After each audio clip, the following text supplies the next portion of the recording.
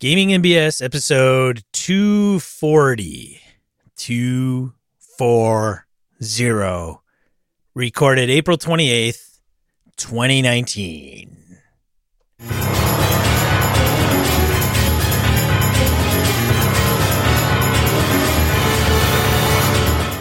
Welcome to Gaming NBS, a tabletop RPG podcast. I'm Sean. And I'm Brett. Welcome to the show. Welcome back, folks. Glad everybody's here. How you doing, Sean? Doing great, Brett. I gamed yesterday. So did I. And I That's crazy. And I gamed Friday night, too. Wow, you're super gaming. So what I was D&D 5e. My buddy Nick ran his Forgotten Realms game. And then Saturday was my Pathfinder Avalon game. Guys, like I said earlier, wanted to play Pathfinder, so it beat the shit out of them. Yeah, that's good money there. Oh, that was good. That was good. They have not dealt with a Naga for a very long time, and they encountered one. It fucked with them for like an hour. It was great. Yeah. It was so funny. It was funny on my part anyway. So what did you play? What'd you do? Ran my Tomb of Annihilation with the monthly group and gave them, Froghemoth? Froghemoth, yeah. Yeah. And those things are tough as hell. They dispatched it in ease. And one of the guys in my group was like, "Oh my god, this thing is like," and he's just freaking out about how their 6th level. This is a CR10 monster. And they smoke it. They just annihilated it. They really did. Yeah, and then the hurt came later. The hurt came later. I downed 2 of them. Nice. Are they dead? Down to 2. Say one. What is it? One death save each, and then they were healed. But that's the thing. Like, well, then it was. Then it's just the DM trying to get revenge because the earlier encounter was so easy. That type of bullshit talk is going to happen no matter what. It is. My crew will do that to me. I've been with these guys for 20 plus years. So, Brett's just coming back at us. I go, really? Yeah. No, we're just giving you shit. All right, let's go. Well, my guys had some hot dice for a while, and then cold. When Nick was running, he could not hit anybody but my fighter. I took enough damage in one fight to kill all the other non-fighters in the group each. I mean, it was like a lot. Thank God the cleric kept my ass alive. I had to make a save or something. Okay. And I had to roll 3 d20s. That's what it was. Somebody had the cleric spell. I don't remember what it was. It's if they move, they get radiant damage. Oh, wow. Okay. Right. So there's a spell that, the cleric can cast, and as long as it's in place, anytime they take an action, they have to make a save. And if they fail, they only take half radiant damage. So I had 3 guys in the radius of the spell, and I rolled 3 d20s, and they all came up 20s. And I looked at them with my buddy Jeff, because I always roll off to my right next to my friend Jeff. I'm like every time I roll, and if it's a 20, I just point at it. I'm like, "Look, Jeff, hey, I am not fucking with you guys. I'm not screwing with this shit, right?" Yep. He's like, "Oh my god!" And I'm like, "Yeah, you're all lucky. Somebody here's really, really lucky." Because if I would have just unleashed, but they survived. My guys encountered the big bad guy in this particular Barrow. She was brought back to life by Urleg, horrible evil god, and she became basically an undead poison water elemental type of thing. Yeah, it was nasty. Every time they hit it, it did splash damage for 10 feet in front, or all around it. It would splash. It's poison. They did 2d10 save for half. Like, we could do that all day.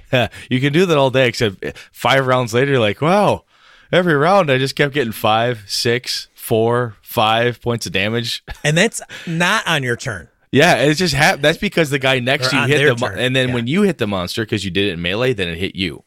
Then the archers in the back pepper it. He's not getting hurt, but he's just splashing poisonous toxins over the rest of the crew. It was awesome. It was fun. Encounters are like that are they're wonderful. They're just Well, this is the thing. The warm the cockles of my evil little game master heart. They do. So this message is going to go out to the boys and girls at my table. It's going to be Dustin, Andy, Vicky, Jason, Jeff, and Joe. If they are going to just walk through encounters, and they will, that is not the status quo. I don't want the status quo to be like, combat, yep, going to cast this spell, we're going to waste them, and it's all going to be done. No. And if you're going to have 10, 11 player characters in your party, yeah, you're going to go up against higher CRs. It's just going to happen. No, this is how this works, people. Yeah. Yeah. I'm not like Brett where it's like, screw balance. I'm just going to throw a big, red dragon at your face. But I'm not going to have one monster solo have one attack every round. Well, you get to hit it 10 times. Well, you guys, where everybody in the party at least gets probably 2 attacks per you're player. Anywhere from 10 to 15 attacks per round against your critter. Right. And they're probably dishing out some decent damage. Yeah, no. Well, the other piece, too, is that we've chatted about this before. I'm getting tired getting beat up by myself a little bit, Brett. A little bit. Well, the other piece, too, is, it's fun to walk through the plebes and knock down the mooks, but at some point, there's got to be a tough fight, right? Otherwise, not D&D, really. It's got to be to a point where you knock a couple down. You got to get the fear in the player character. You really do. No, the player. It's mostly the player. The players need to fear more. They do. All right. All right. So let's see here. Did you pick an awesome dice for April yet? No. Okay, I'll have to do that. It's the 28th. Oh, it Next is. week, Next week it is. Gentlemen. Next week you'll have to do that. That's right. That'll be good. But if you do sign up to our game, as I mentioned in the last few months and last weeks, if you go to Gaming NBS and sign up for our email, you'll be automatically entered to win a set of dice from awesomedice.com. Mm-hmm. If you do not want to sign up, that's fine, and you still want to take advantage, sign up or don't. If you place an order with Awesome Dice, like I did, I placed an order, Brett. I think you did. I got to get mine in, actually. 4 sets cost me, I think, $21. I used the promo code GamingBS and got 15% off my order of over 10. You got to place an order of 10 minimum. Nice. Yeah. So, yes, check that out. Go sign up for our email. Oh, in addition to that coolness, GameholeCon.com, Evercon.org, both are accepting submissions for gaming events. GameholeCon, of course, is in October 31st. Check that out. If you want to run a game under the Gaming NBS banner, that would be awesome. If you're interested, like, hey, how does that work? I'd like to run this game. Are you guys cool with this or whatever? Feel free, gamingnbs@gmail.com, right? Go to the website, email us, smoke signal us, however you normally contact us, and say, hey, I'd like to do this. Is that cool? One, it's great for us to know, hey, who's all planning to run games under our banner, because it's great to get a kind of a count and see what we can do to rally up some little tchotchkes and swag and maybe something for people to say thank you. And the other thing it helps us do is promote the games, because if you say, hey, I'm running a game, it's going to be this, I've got 5 seats, blah, blah, blah, that's cool. We're happy to, point people at those things and tell them, hey, here's a list of really cool games that are going to be run by some stand-up men and women. So we'd be happy to help you pimp that stuff. Yeah, we only want your games to be full. Yeah, hell yeah. Makes you look good. And because if you look good, we look good. So there we go. Is that a Revlon commercial? I have no idea. It sounded like a Revlon commercial. Brett sounds like he's been tuning into some Revlon commercials. It might have been. I don't know. So you put us on Instagram? Is that what you did? I did. I didn't know if I could have 2 accounts and easily manage them. So it's just simply similar to Twitter where I could bop back and forth. So we're now on Instagram, and I told Brett we'll post only gaming stuff on that account. There you go. So dice, games, whatever. Cool. Well, that makes sense. Anything related to the podcast. But yeah. It's not going to be Brett's life or Sean's life necessarily, unless it has to do with gaming. Yeah, I mean, if my personal Instagram is mostly hunting stuff and fishing, and right. That's not why people are tuning into this show. So that's right. So yeah, we've got some pictures up there that we'll put up there, and I may even do an unboxing, Brett. I might do an unboxing of the mask prop set. Oh, dude, you totally should, just to revel in the awesomeness therein. I don't know how intriguing it will be as much as like, well, here's a bunch of letters and documents and stuff like that. If not just the volume of it, because you talk about, I've not seen it, right? I haven't been over to your place yet to look at it, but just the heft of it, go, this is throw it on a scale. This is weighs it at 60 pounds. I mean, there's some cool stuff in there, man. Yeah, so we may put that up there. Did you make it to Forge? I did not make it to Forge. I wanted to, but the problem is one, they do a real shitty. I'm sorry, Willow. I just got to say that the promotion and advertising of the con just is poor. Like, it just needs to be better. Like, I didn't know when it was. I know I could go out to Forge Midwest, ForgeMidwest.com, or I think it's. I don't know. I don't know where to look. Maybe that's the domain. I don't know. Right. So this is what we've told other listeners before, and we'd love to help promote it.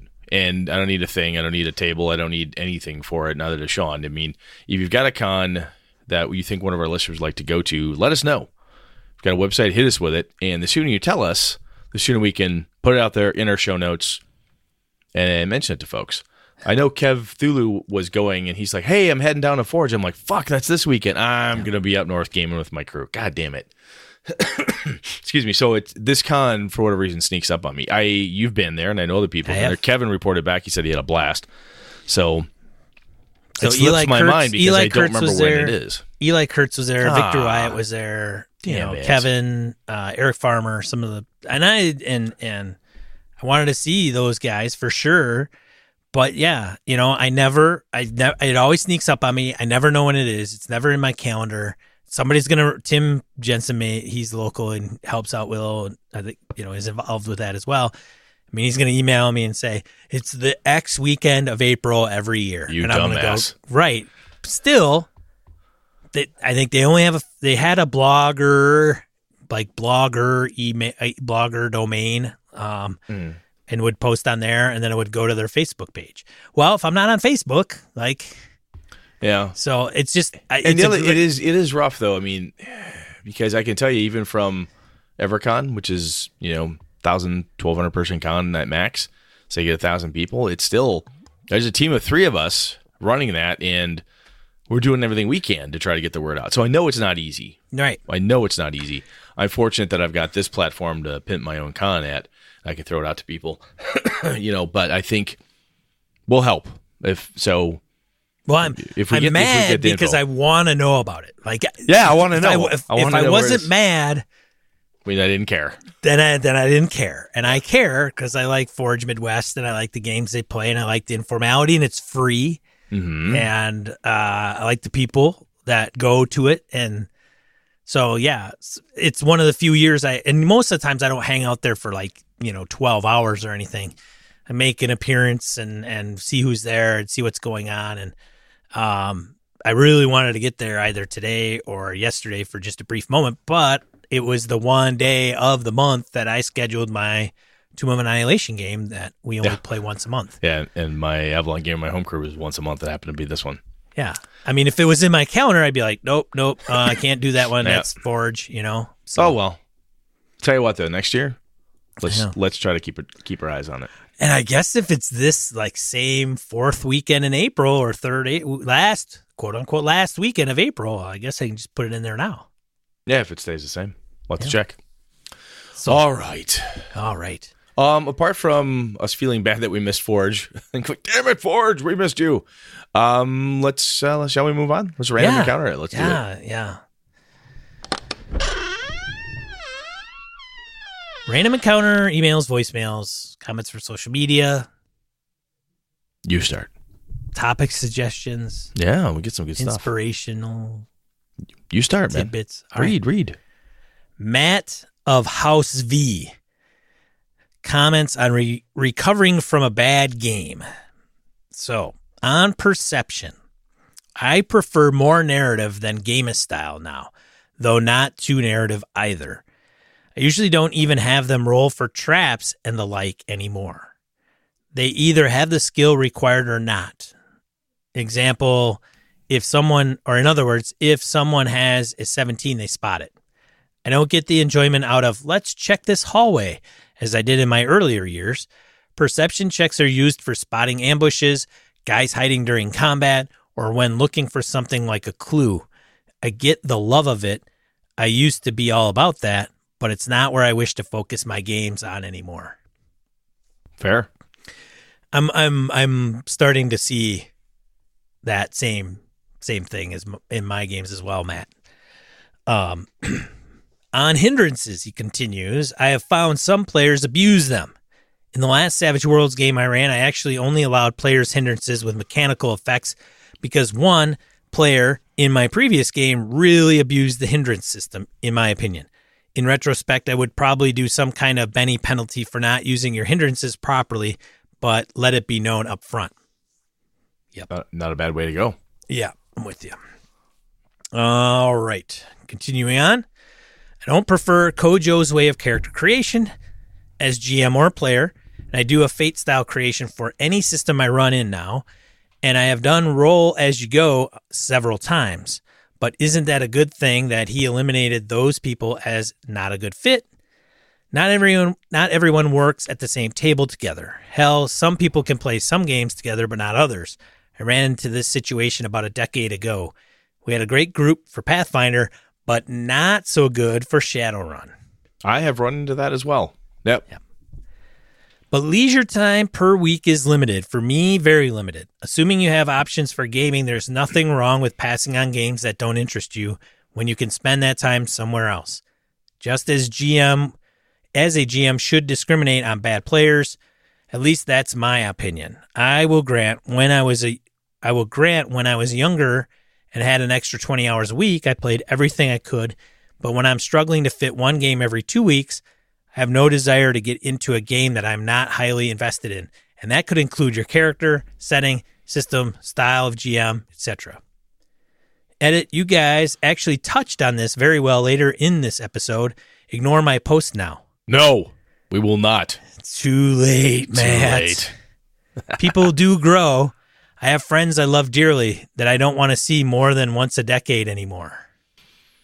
Good points, though, Matt. I mean, there's one of the things I appreciate about the way Kojo laid out his piece, and I see you named it too, is, if that's not a good fit, it's not a good fit. And I think that's part of the beauty of being an adult and saying, hey, you know what? This just is not my thing. This isn't a good fit for us. I will stand aside, let you guys go do what it is you got to do. Good stuff, though. Nice perspectives. All right. So let's see. Andy from House Hall emails us. Hey there, Brett and Sean. I just listened to the Recovering from a Bad Game show. Oh, bad game show. Haha. That is a great and universal topic, but I have some armchair quarterback notes. You approach the topic from a GM perspective. Maybe you could have approached the topic from a player perspective or a group perspective. After a bad session, what can the players do? Andy, good point. I think we may have to come back and revisit it. DM Kojo always provides good grist for the middle, doesn't he? I have an old love for old school D&D, but nowadays I consider myself a pretty big Savage Worlds fan. For Kojo, instead of building a table of hindrances, check out Golden Glory for Savage Worlds, which is an attempt to create old school fantasy style game using Savage Worlds. Players can draw from a deck to determine hindrances and other parts of their character. As a Savage Worlds GM, I find it hard to remember what hindrances the heroes have. There are ways to sort that out. Example, table tents with each hero's hindrances shown, GM cheat sheets, etc. But nothing has really stuck for me yet. I just got to do my best to remember the hindrances. And as a GM, I think you want to have those hindrances in mind to personalize the game for the players. Fate also has the idea of compelling an aspect, so the GM can incentivize a player to make his trouble aspect affect an outcome. I'm not a huge fan of the compel in Fate because if the player says no, he has to pay a penalty and hand the GM a Fate point. It also seems very carrot and stick. Savage Worlds, and likely other systems, have better ways to encourage players to invoke a hindrance and get rewarded with a Benny, without the player not being dinged for not playing to the hindrance. Keep the good conversations coming, fellas. Your friend from Niagara Falls, Andy Hall. And he's got a link, which you guys will see in to drive through for Golden Glory 7 Deadly Dungeons out there. So, Kojo, I think that might be worth you checking out. If nothing else, instead of having to build a table, you might be able to reuse something there. Could be cool. Yeah, thanks, Andy, for suggesting that. Laramie from House Wall emails us. Men of the BS. A whole bunch of things I kept meaning to sit down and bore you with. Episode 236. Whew. Wow, has it really been that long? Puzzles. Me, personally, I don't like player puzzles. I don't like player skill games as much as I like character skill games. I think they can be a point of frustration for players when they can't figure out the puzzle and play grinds to a standstill. Again, not to say it's wrong, it's just not my preference. I do put in puzzles, but I'll make it a non-specific idea, usually tied into the game, world, or region, where if the players sort out the theme or whatnot, bonus to the die roll and move on. Granted, I also don't really like a linear path, so those puzzles might just be a side path with some loot or maybe a shortcut. Thanks for the Techamel podcast. That's one of those corners of the gaming world I've always heard about but never got around to visiting. Thanks for the heads up. Though I think there was something missing in that episode, as though there was a missing voice. Who knows? Maybe the week off is what Brett needs to kick the rest of whatever has been trying to kill him for the last 2 months. That's true. I do feel better. We all need a little sabbatical. Mm-hmm. Brett got 1 week. And Sean, I sincerely enjoyed that Mr. Raymond handed out a Sean Kelly calling card when discussing how to use the world. That's right. It depends. One last thing. Thanks for the bloopers that were trailing some of the recent episodes. I really got a good laugh every time. Thank you both so much for doing this week in, week out, just for the love of doing it. Hope to see you both again at Gamehole. Gamehole Con. Cheers, Laramie Wall. Thanks, Laramie. Absolutely, man. Thank you. Laramie is one of those. He's one of the. I mean, every listener we've had that we've run into, like Gamehole Con or Gary Con, it's one thing like, where's Laramie? There he is. Now it's Gamehole Con. You know, he's one of those folks we love to see. Like every listener we have that shows up, it's just great to see these folks. Excuse me. So yeah, no, very very cool. Yeah, I have the Techamel thing was really cool. I got through part of it, and then I had to take a phone call. So I was driving up to Wausau, I started listening to it, and I had to take a phone call for work, call 4 other people, and I didn't get back to it. So I got an hour drive each way to work. So we're gonna get through it this week. Very cool. All right, so email from Ty of House Prunty. Hi guys, just wanted to chime in my thought on Fate systems in general. I enjoy them a lot for what they do. I hear this from Fred Hicks himself, so I will not claim this as my own thought. And this is how he described the difference between Fate and Fate Accelerated. Fate is about what skills you have to do a thing. Fate Accelerated is how you do a thing. So, for an example, in Fate, you would say, I use my skill Shoot in this role. Where in Fate Accelerated, you would say, I quickly pull out my gun and fire.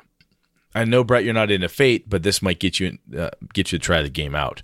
I know not everybody can be hooked on a very cool game system like Fate. Just kidding. Nice, Ty. Good dig. Anyway, he continues. They just released a new book that you might like to try out for Fate called Fate of Cthulhu. I love if you pick it up to hear from a big Cthulhu fan of how they did Time Monger. Very cool. I know. Was PK Sullivan? No, who was involved? Was that Rob Aberzato involved in Fate of Cthulhu?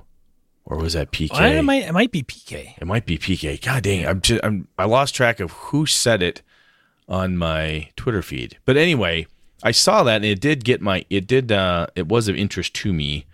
I have played Fate Accelerated, as I said, in the Dresden's universe. It was okay, but I'd be willing to try. I'd be willing to try Accelerated and Fate. I'd be willing to give Fate a go as well. So very cool. Thank you, Ty. Glad you wrote in, man. Mike from House P emails a topic suggestion, kinda. I really like the discussion between you guys when you covered encounter crafting. Can't remember the episode number. You both have differing but very viable takes on how that should be done. Why don't you both take a short encounter, maybe the same encounter, and run it for each other? Oh, man. I don't know about that, Mike. We could. Well, maybe. I think that your podcast does a great job of highlighting that no two people have to agree completely on how these games should be played or run to have a good time on either side of the GM screen. And to my mind, this would be a great way to further discuss, among other things, the GM as a player topic. Cheers, guys. Great show as always. Mike P. Well, we could do that. We could, absolutely. We've actually talked about doing that before. We have, yeah. Either designing our own or doing what Mike is doing or mentioning is running the same encounter just to see what the difference is. The only thing I could see would be a minor issue with that is if Brett runs me through his encounter first, would that influence how I would run it against Brett? I think it absolutely would. Yeah. I have to think it would be impossible for me not to be influenced. One, because Brett carries handguns. And not everywhere. Only when I talk to you. So the other, this borders into actual play territory, but you get a guy like Joe Swick, Kevin, or Wayne, or somebody like that. Get them on the horn. Have you run an encounter for them, and I run one for them. And we record both of them. Oh, that would be interesting. You run it for said gamer. I run it for the same gamer. All right, but I don't know how you ran it. You have no idea how I did. Double blind. Ooh, that and then what we'll do then after that, we'll go get an actual good game master and have them run it as well, right. And they can see. We can all learn something. So that could be like a win-win-win right there. That may have some wheels there. That's a neat idea, Mike. I like this. Yeah. All right. Thanks everybody for writing in. We appreciate it. I guess we should get into the main topic. Yeah, let's drag it out here. All right.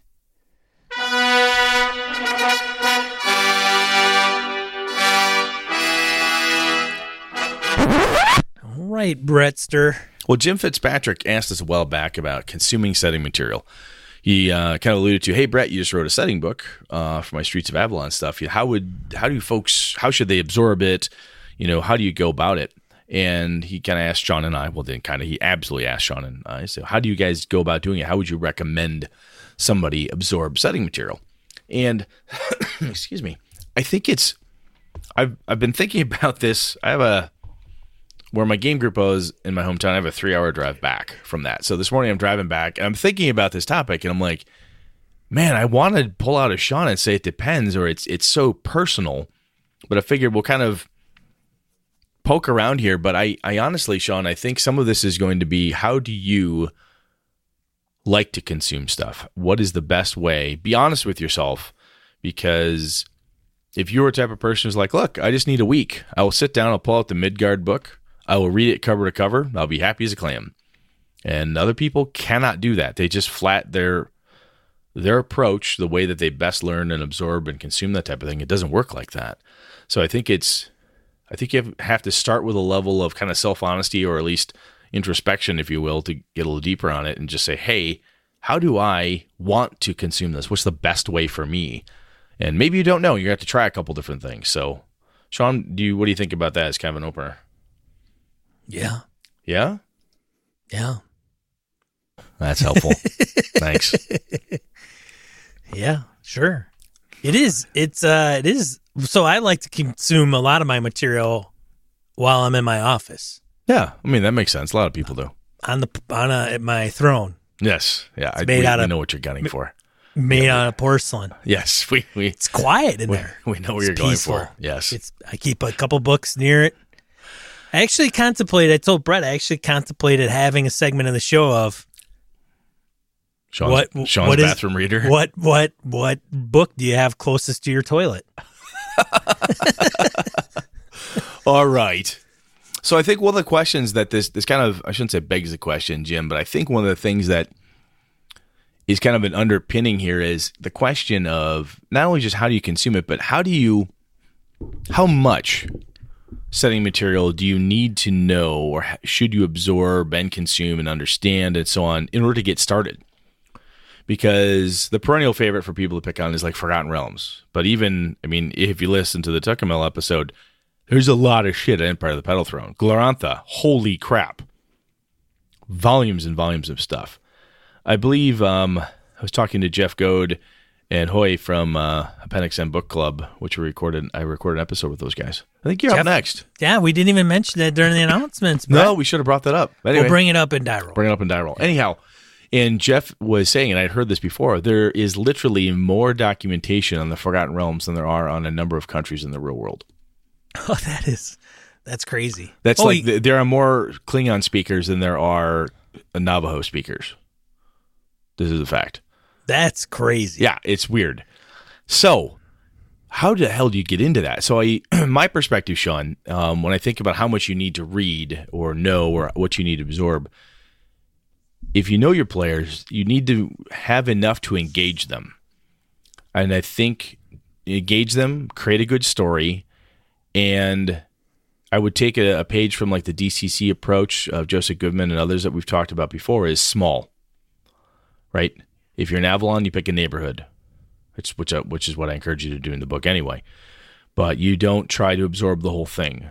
If you're in the Forgotten Realms, you pick the Dale Lands, you pick Waterdeep, you pick, Icewind Dale, you pick a space where you'd like to start the stories from and then grow out from there.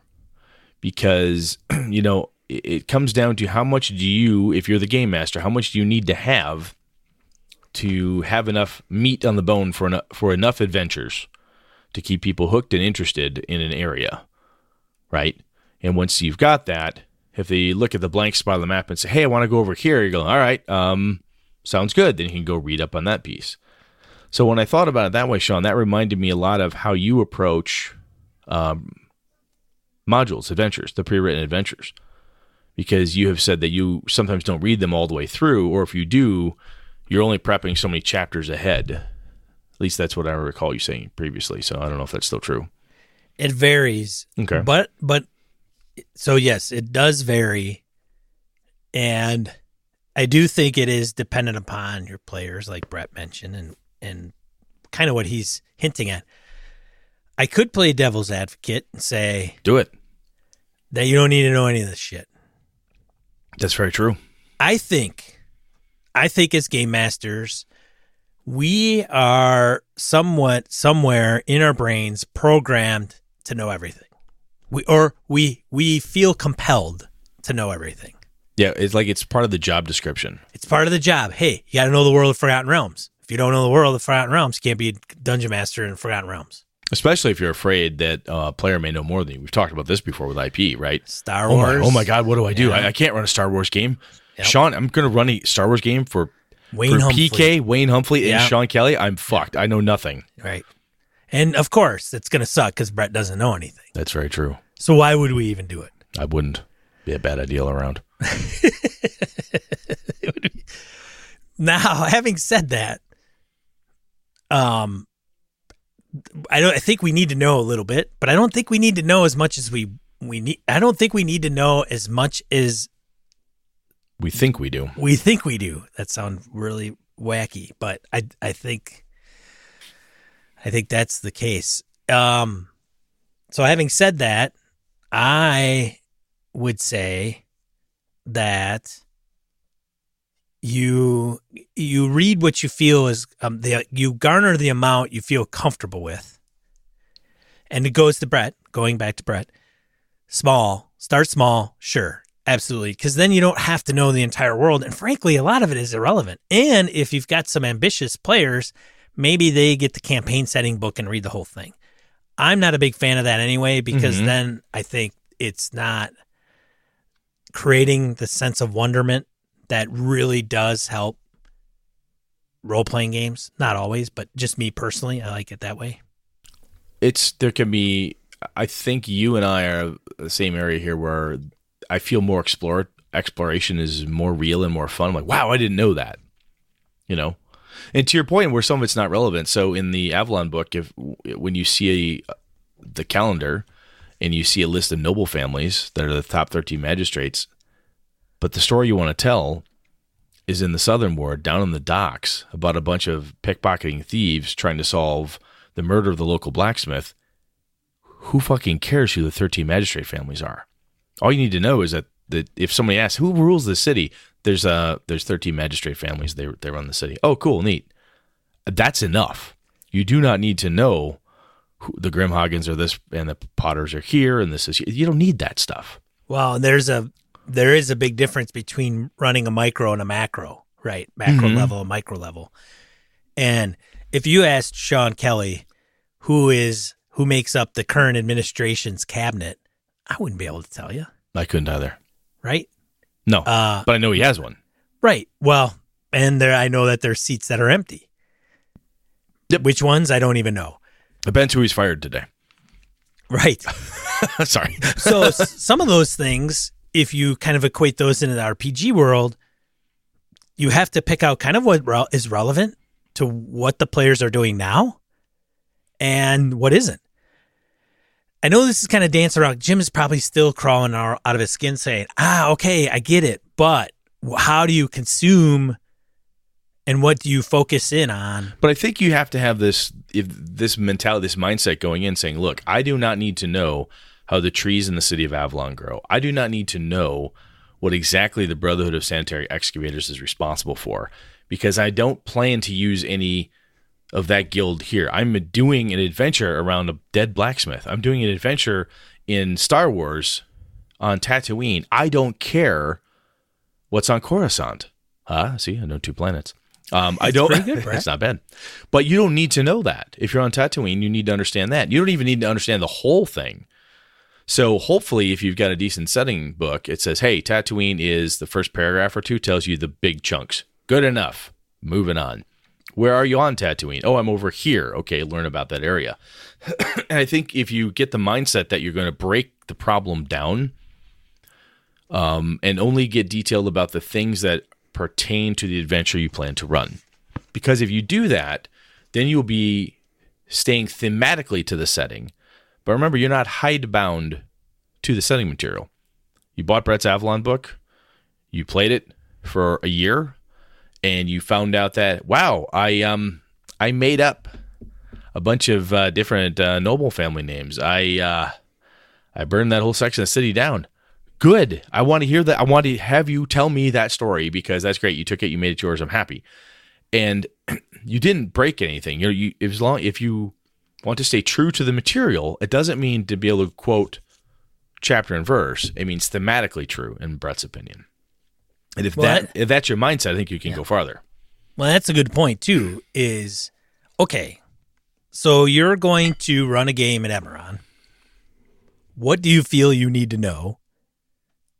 And then if you don't know it, and there's an instance of something that comes up and you don't know it as a game master, so a player asks you a question. How do lightning rails work? How do lightning rails work? Magic. Moving on. Do you need to quote something right out of the book?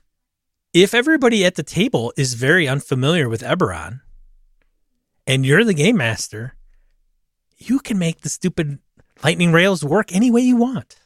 Yep. You can say, well, you've cast Detect Magic on it because that's what you did. And it's really weird. It's a bizarre mixture of different, abjuration and evocation, all these different magics combined in some sort of, it's some pretty advanced stuff. Kind of cool. Oh, wow. That's neat. Moving on. Right. So I think that keep the theme of the setting in mind so that you can stay as true to that as you wish. You should be able to make the setting your own, I hope, that you feel free to do that. If not, if you need permission, here it is. You have permission to do that. Brett and Sean told you can. If anybody gives you crap, send them to us. But the other piece then is like, okay, you have all that. So how do you tactically go about consuming the material? Because I remember picking up the Greyhawk box set, which I have, and you'll read through like, oh, here's the type of trees.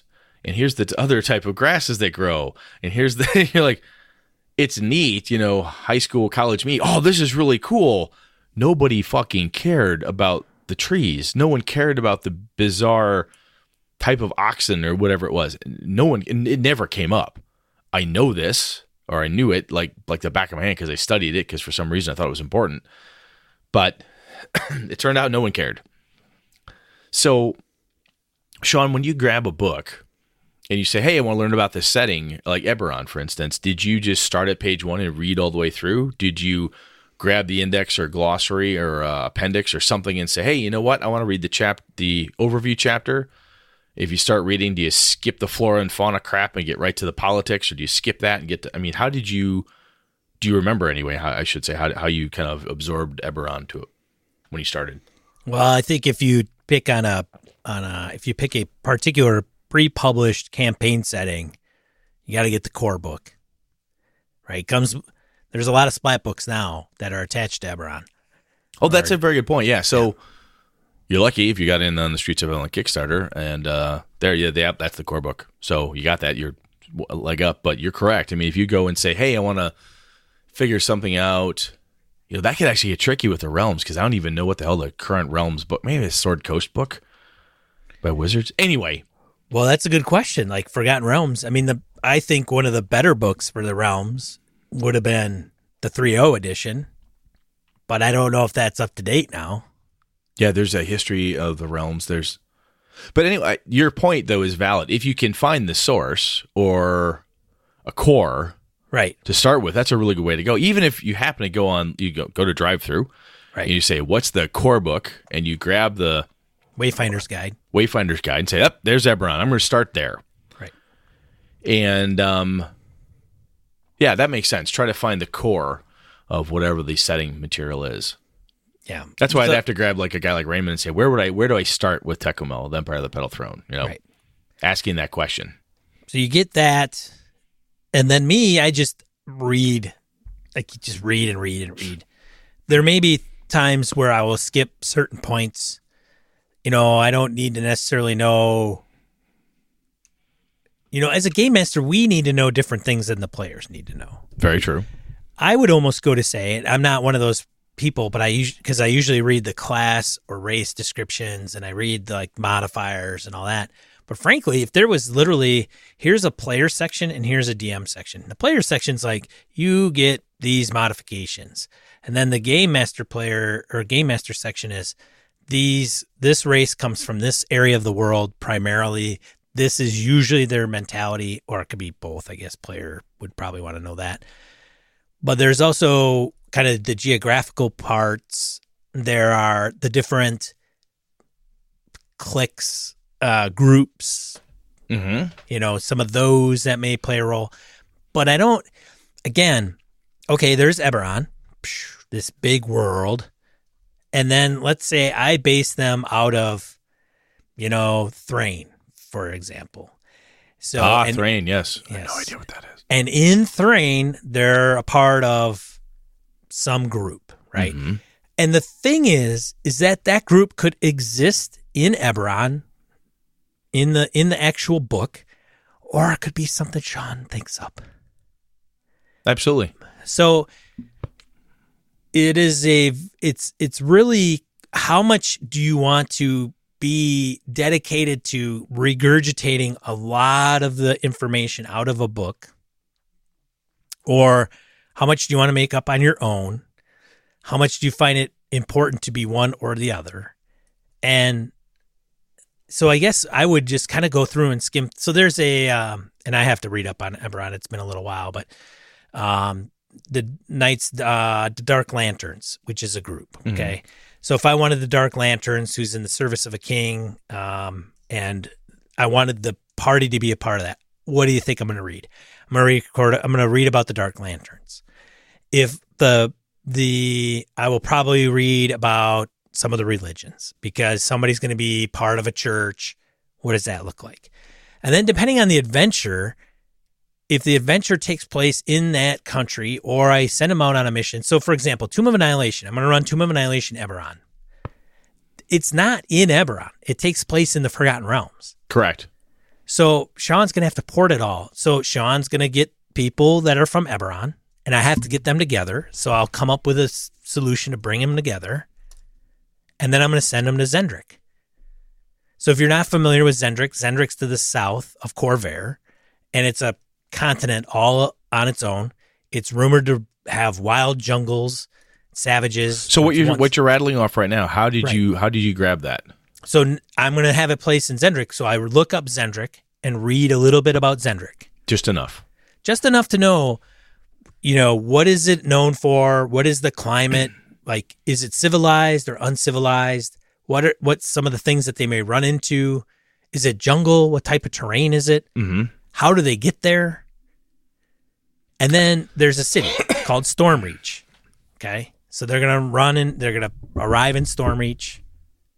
So I know a little bit about that. But other than that, they don't need to know probably 90% of Eberron.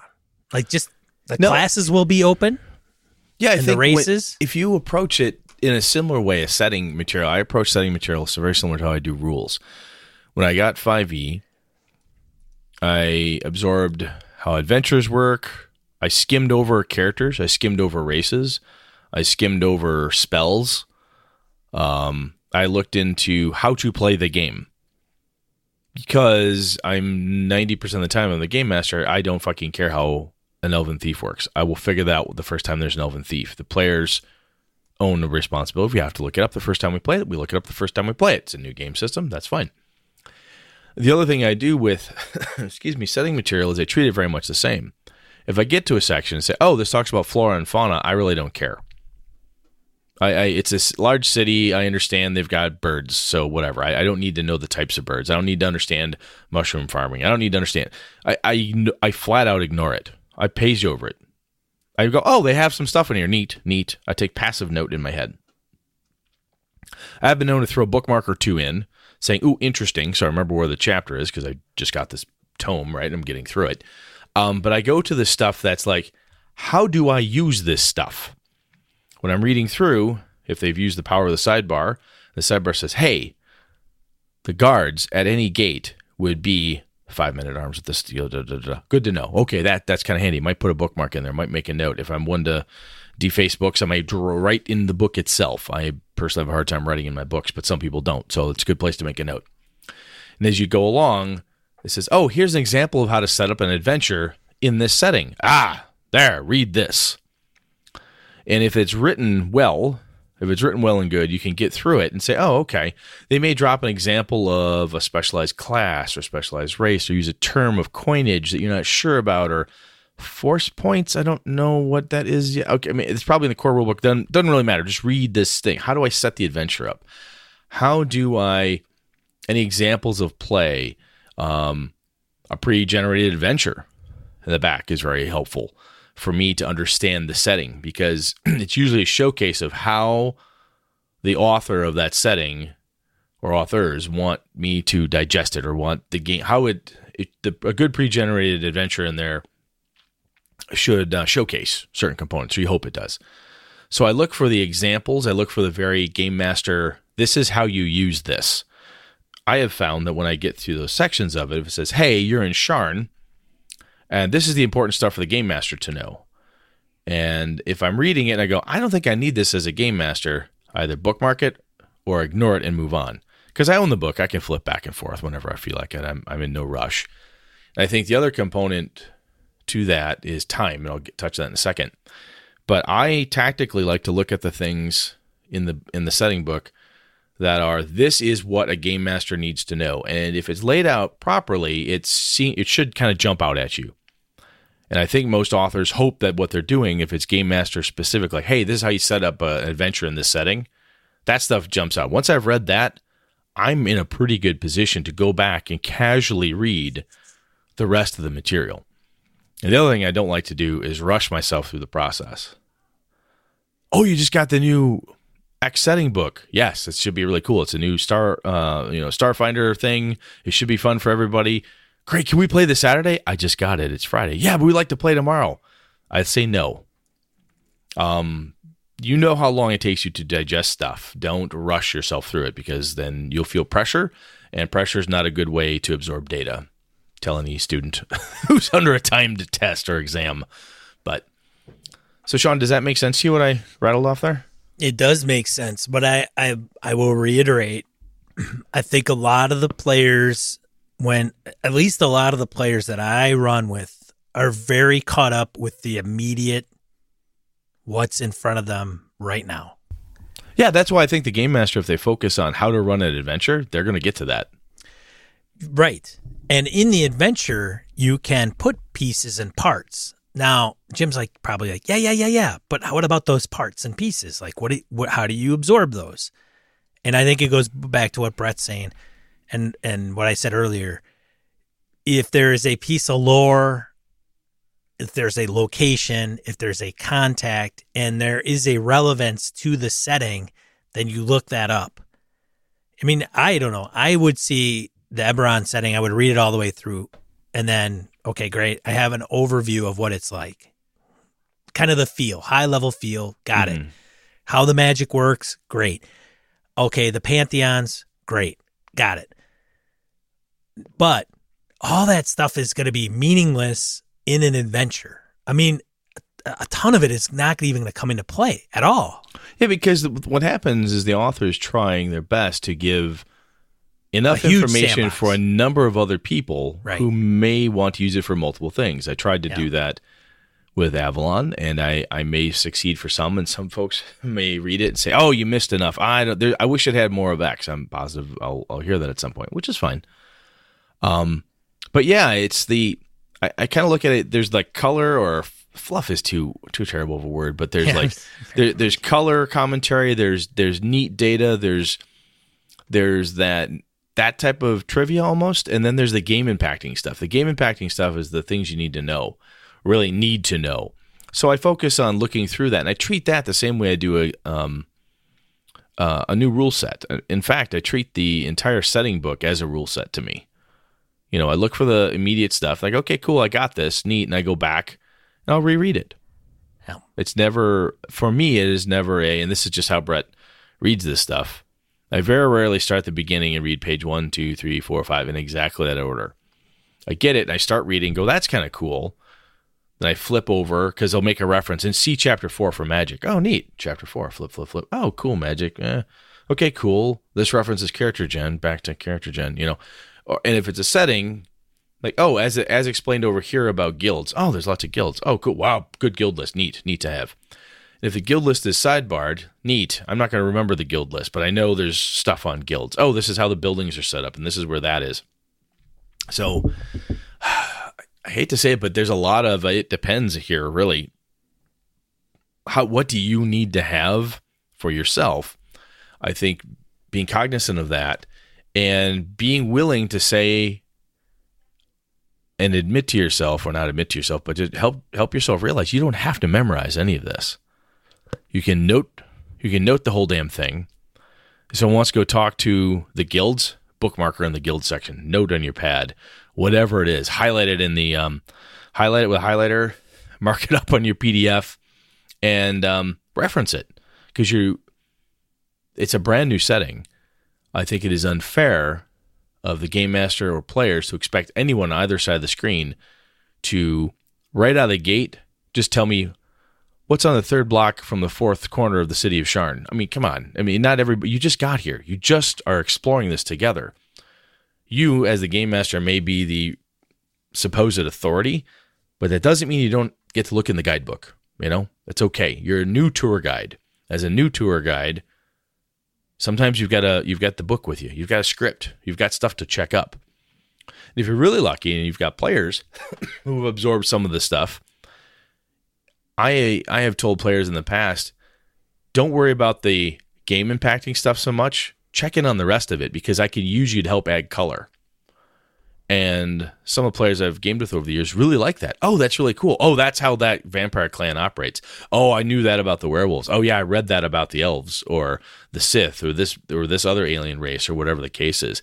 When they spout that up, go, yes, that's great. It's kind of, Sean and I have talked before about IP and understanding those worlds. But I also will pass that duty off, if you will, to players sometimes. I don't know a lot about X. Now, Sean, you like elves. Did you read on? Yeah. Oh, yeah. I read a lot about the elves in Sharn, and here's what they really do. Oh, that's thank you very much, Sean. That's helpful. Again, you do not have to be the only tour guide at the table, and sometimes that can be very freeing. And sometimes you have a group of players who will stare at you and say, "That's your job. You're the game master. Why should I do that for you?" But again, my perspective is I start with the game impacting information first, and then I go back and reread for color commentary. Yeah. Overall tactical approach. Yeah. So I take notes. I also listen to a podcast. I mean, it's like, hey, I listen to Christian and the guys over at Manifest Zone about keeping my Eberron knowledge sharp. No, that makes sense. I'm sure there's a Forgotten Realms one. Or 10. You could listen to actual plays, if that's kind of your jam. Some are super hyped on it, and some maybe not so much. But those are a couple of different ways. Websites, wiki is. A lot of wiki on certain places. Like you don't have to read the core book, but you can get into different scenarios there. I think what we said, though, about keeping it small and realizing that a lot of the detail isn't going to come out for a very long time, especially when you're starting. 10 adventures in, 5 new characters for everybody because parties have been retired. You've made new characters. You've got on your 16th campaign in the Forgotten Realms. Yeah, this shit's going to be just rolling off your tongues. You're going to know this stuff because you've developed it in play. Don't feel that you need to start grand and have absolute mastery of everything. It's not going to happen. Right. You don't have to be the waiter that can come up and take your order and not write anything down and get it right every time. Right. Which still boggles my mind that people can do that. Yeah. But you can be the person who takes the notes. You can do that. Wow, and that I'm running Tomb of Annihilation right now in Forgotten Realms. The group I'm in, they have no knowledge of the Forgotten Realms. One guy does. Dustin probably knows a little bit. He's probably read some about it because I even brought up the Red Wizards of Thay. Most of them were blank faced. Like they had no idea who they were. They were just, they must be wizards that run around in red robes. They don't know their position. They don't know what their politics, anything. Nope. And what's more, they don't care. And they don't. They really don't care. They're like, we're going to run into these guys probably eventually. And one of the guys at the table that knows him's like, they're bad dudes, right? That's it. I mean, that's it. Like, and so don't get caught up too much into it, Jim. Find your own kind of style and approach, but I wouldn't get too crazy. Like, I mean, players are like, hey, we're going into the tomb. All that other shit is kind of lost and not overly relevant at that point. It really is, which is kind of weird, but it totally is. I think, as a matter of fact, I think game masters prep way too much, and myself included. Agreed. I think you just need to sit down and be like, all right, here we go. I pride myself on the fact that this last session I came into, I had no idea where the characters were going to go. I made up 90% of the monsters on the spot based on what made sense at the time. But it's my world. I understand the themes and the things that go with it. I understand what exists, what doesn't. And when I say made up, I like drug in creatures, one thing I created. But you can do that when you have a thematic understanding of what's going on in that setting or the game itself. But I think that's slightly off topic there. But the point is, you can stay small. You don't need to know it all. And if you focus on the stuff that's game impacting in the setting, that will give you a rule set to enforce the setting or help you enforce the setting with the players. And even as players, you'll then have a rule setting that helps you enforce or enforce a style of play that the setting is all about. So if you're playing a game and it has light and dark force points, you're like, oh, that's important. These things matter. Oh, I'm playing a game. It has bennies. Oh, I'm playing a game. And in this setting, I have a thing in my character sheet. This is water usage because, hey, I'm playing Hydro Hackers. Phil Vecchione's game. I'm playing Hydro Hackers. Or I'm in a desert. And because of that, because we're in the desert and from Sean's running us in this new world he's been reading about, there's special rules for thirst and food and foraging. So we have a new piece of data to keep track of. Those things help impact the play and make the setting sometimes come alive, even more than describing the type of pipeweed everybody smokes and the type of roast monster that they're eating at the campfire. So the rules and mechanics can help a lot. So that's what, again, last thing I'll say is pull those game impacting pieces out and leverage those to your utmost if you can. And I think that will go a long way. Then adding the color in becomes easier. All right. With that, let's move it on, man. Yeah. So if you find a method that helps kind of peruse campaign material for your campaign that may be beneficial to Mr. Fitzpatrick, let us know. Otherwise, thanks, Jim, for writing in. Thanks for spurring the discussion, man. All right, die roll. All right. Let's see. So, Brett, you were on a podcast. I was. So, Jeff and Hoy, the guys from Appendix N Book Club, invited me on. Sean, I think they've also passed you the same invitation. They have. It was a lot of fun. I've listened to Appendix N Book Club before. And, you want to know what I had to read? Well, so... My reading assignment. Tell them what they did. So, what do you mean what they did? Well, they'd say, hey, you want to be on the podcast? You go, sure. You want to be on the podcast? Okay. Sure. And they're like, okay. Like, what do you need? Well, here's your reading assignment. They give you a reading assignment. They give you a reading assignment. And it's old school Appendix N, literally Appendix N stuff. What's Appendix N, Brad? I don't know what that is. Well, it's because you're an idiot. So for smart people out there, Appendix N anyway, in the back of the original Advanced Dungeons & Dragons Monster Manual, Gary Gygax. Smart people may already know this, Brad. Yes, and Tim Kask have a list of reading material saying, hey, Lovecraft, Fritz Leiber, I don't think Michael Moorcock even made the cut, but Lord Dunsany and so on and so forth. They listed all these books and novels that were supposedly helpful, right? So that's cool. However, I didn't read a number of those things. I know a lot of other people didn't. And I actually blame Joseph Goodman from DCC fame because he made a very big point. I'm going to the source material, this Appendix N, and making a game system based on this. You know, that look, that feel, and so on. So that kind of drove, I think, a resurgence in that space. But what they're trying to do is read all those books, go through them, discuss the ups, the downs, the wow, that's wacky, and oh, good Lord, that's kind of racist, and oh my God, what was that? Oh, wow, that's brilliant. And going through all those bits and pieces. So it was kind of fun. So when is that dropped, do you know? I don't know. I think they might have they're trying to get ahead of the game. So I think recently, I might be in 2 episodes from what just happened. Once I find out when it drops, I'll post it up here, but I don't know. And what book were you assigned to read, Brett? I was given a list of short stories by Stanley G. Weinbaum. So within that, we had let me find my list here again. Martian Odyssey, Lotus Eaters, and the Adaptive Ultimate. Sci-fi stuff. It was interesting. I'm not going to spoil it. You got to listen to the show to hear what I think about the book. So we'll have a link in the show notes to the Appendix N Book Club podcast. Yeah. All right.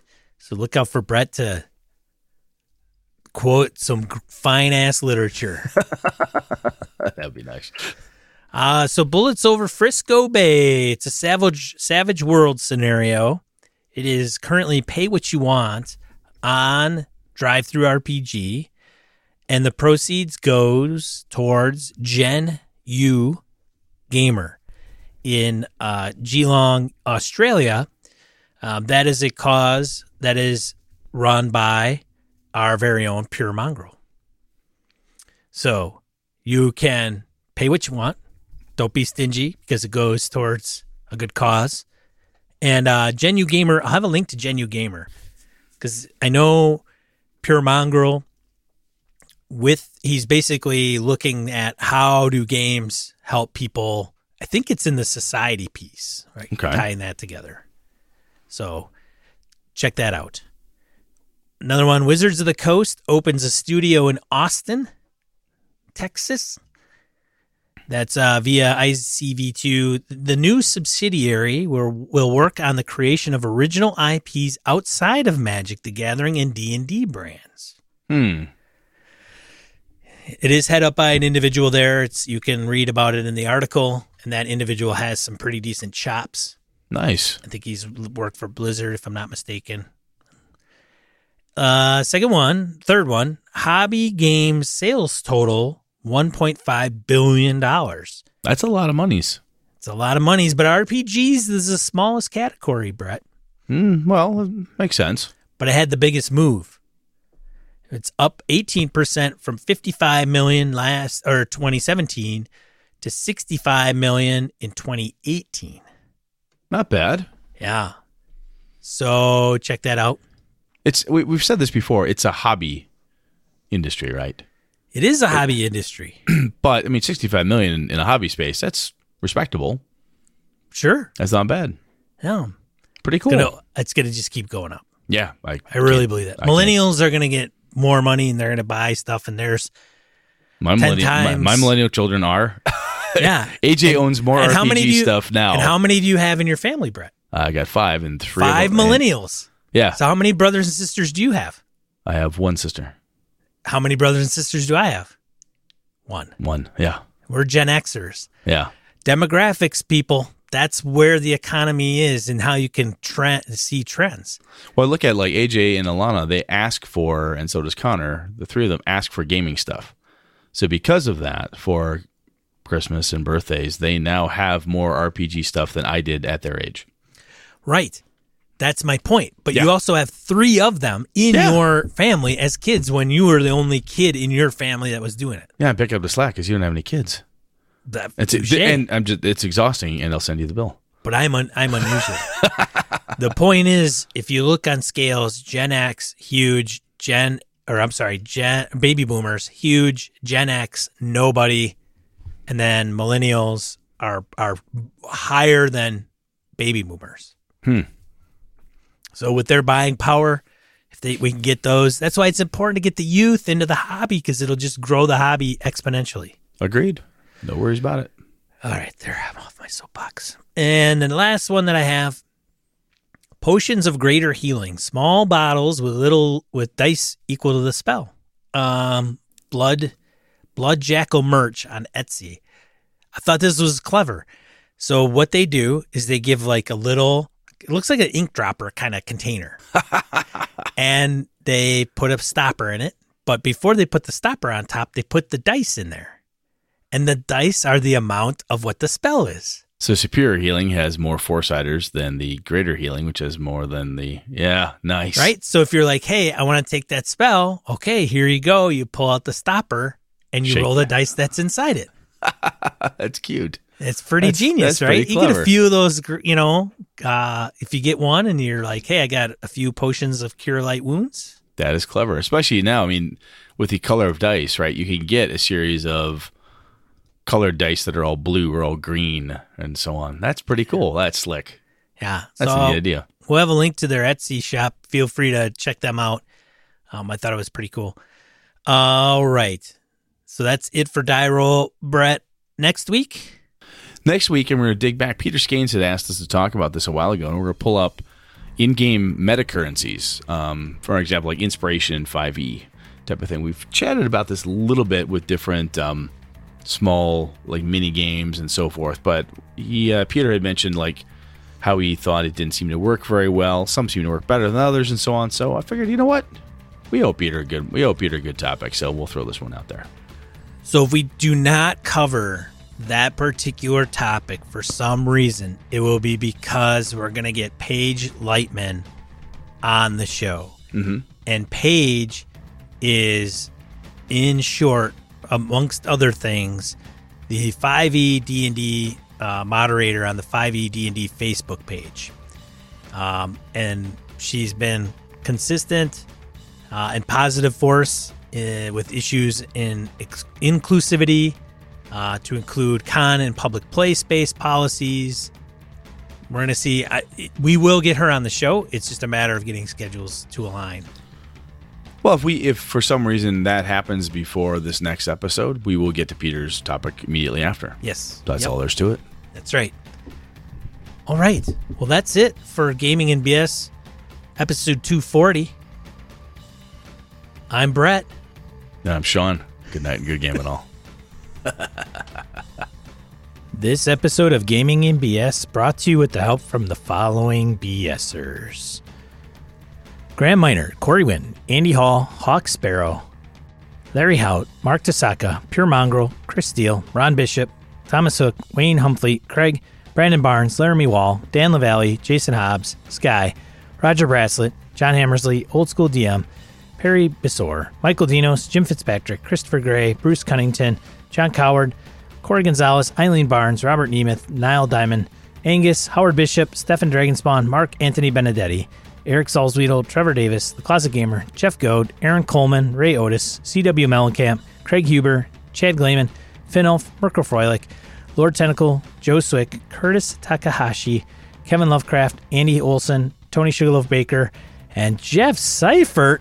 For ways to support the show, head over to gamingandbs.com/support-us. Thanks, BSers! This has been a Litterbox Studio production.